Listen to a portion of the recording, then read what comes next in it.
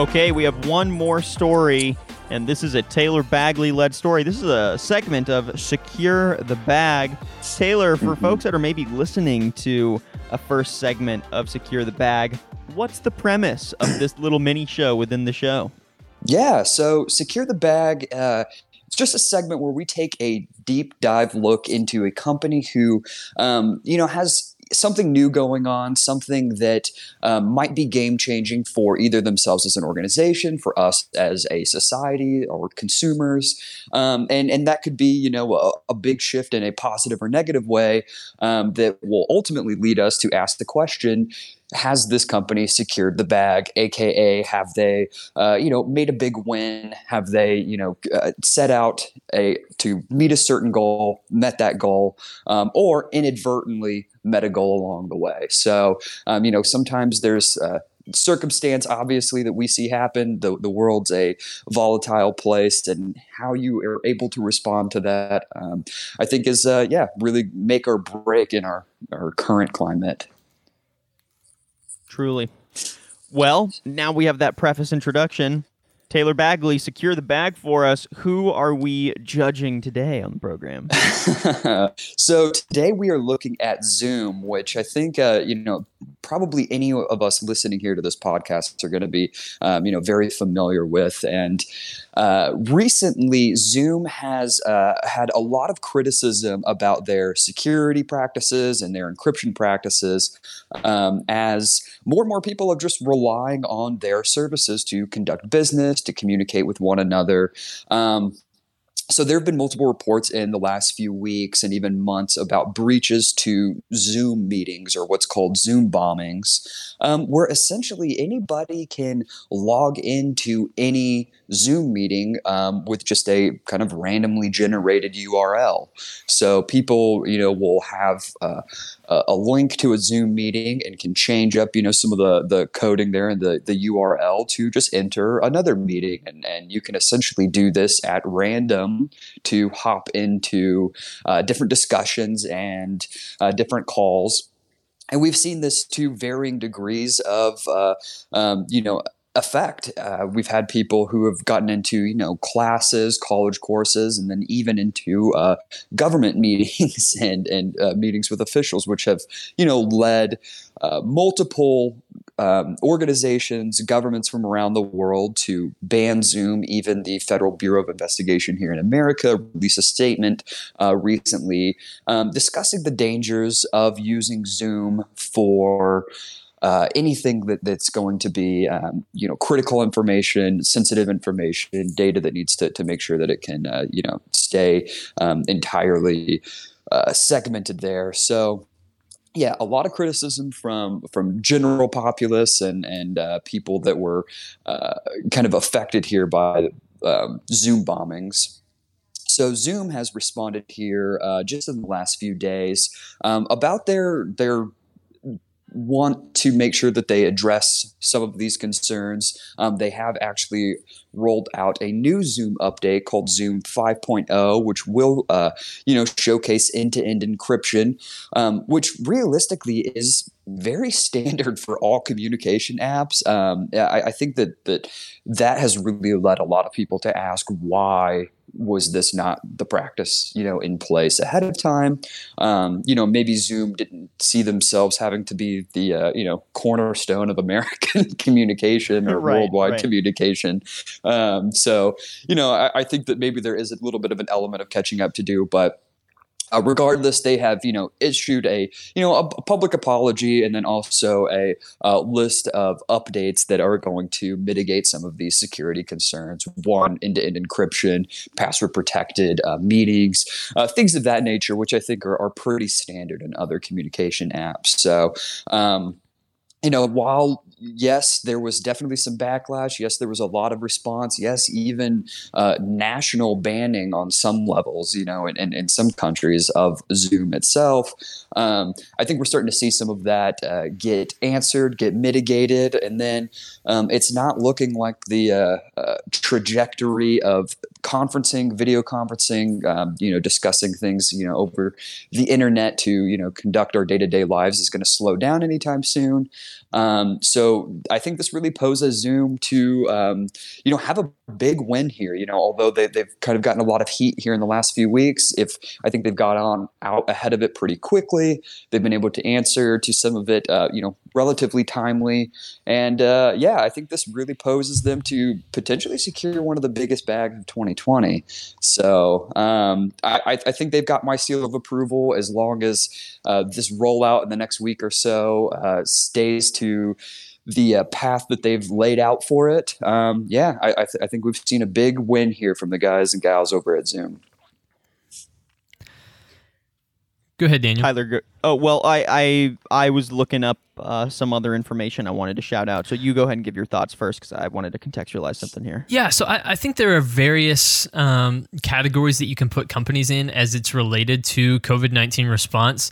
And I think probably the one that Zoom falls under is just well positioned to take advantage of a moment in time, but that there were adjustments that needed to be made. And I think making those adjustments as quickly as possible and rolling that out does put them in that position to secure the bag in this particular case, because I think it highlighted the importance of a platform like Zoom, what has happened and everything going on. But those types of concerns I think are reasonable, right? And I think this has been the case across a lot of different companies, industries, people needing solutions, and there being solutions that are there and available, but maybe not entirely ready to be utilized on the scale that they needed to be utilized to meet the demand for this particular instance. And so I do think that Zoom, by making these adjustments, positions themselves well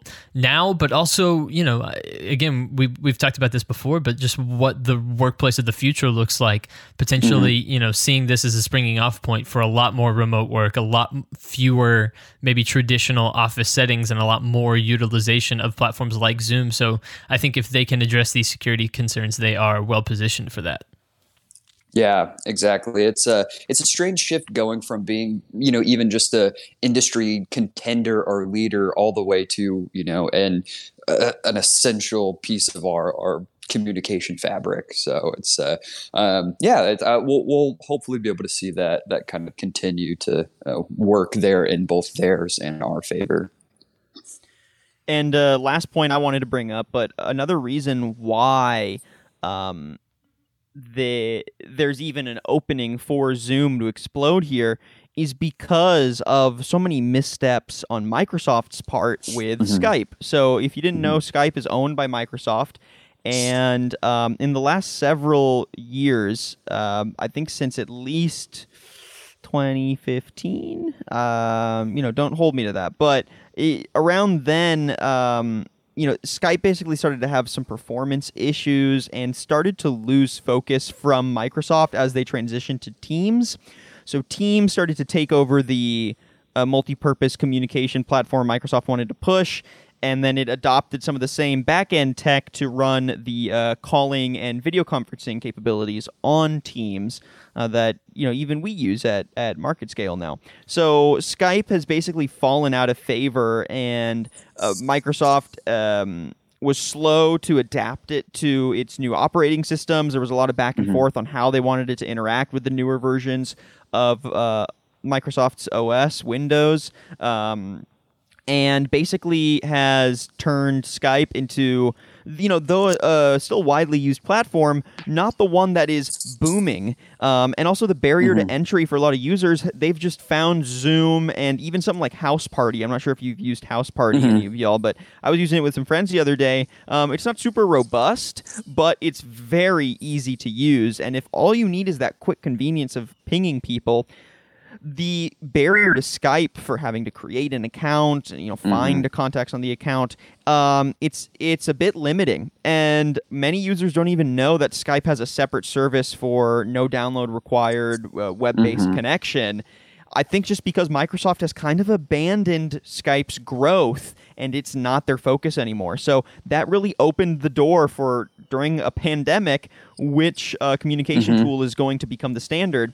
And it looks like Zoom is becoming that standard. It's now revealing some of the issues with Zoom, which I think just come with, any company, that is growing, that has this kind of infrastructure, unless they great have power, great responsibility. Exactly, right. Exactly. Unless there is like a dedicated focus to make sure that we catch this from the very beginning, there's probably going to be some of those gaps in their product that can be exploited. So I think you're right, Taylor. I really think that Zoom is going to secure the bag on this one. I think they're going to come out of this strong, cemented as a standard for video conferencing, and I'm interested to see how the company continues to address any of its security or infrastructure issues and what the future of Zoom looks like. Yeah, we may have a new tech titan on our hands here. Oh, no. All right. Oh, no. Careful. You're going to get me ranting now.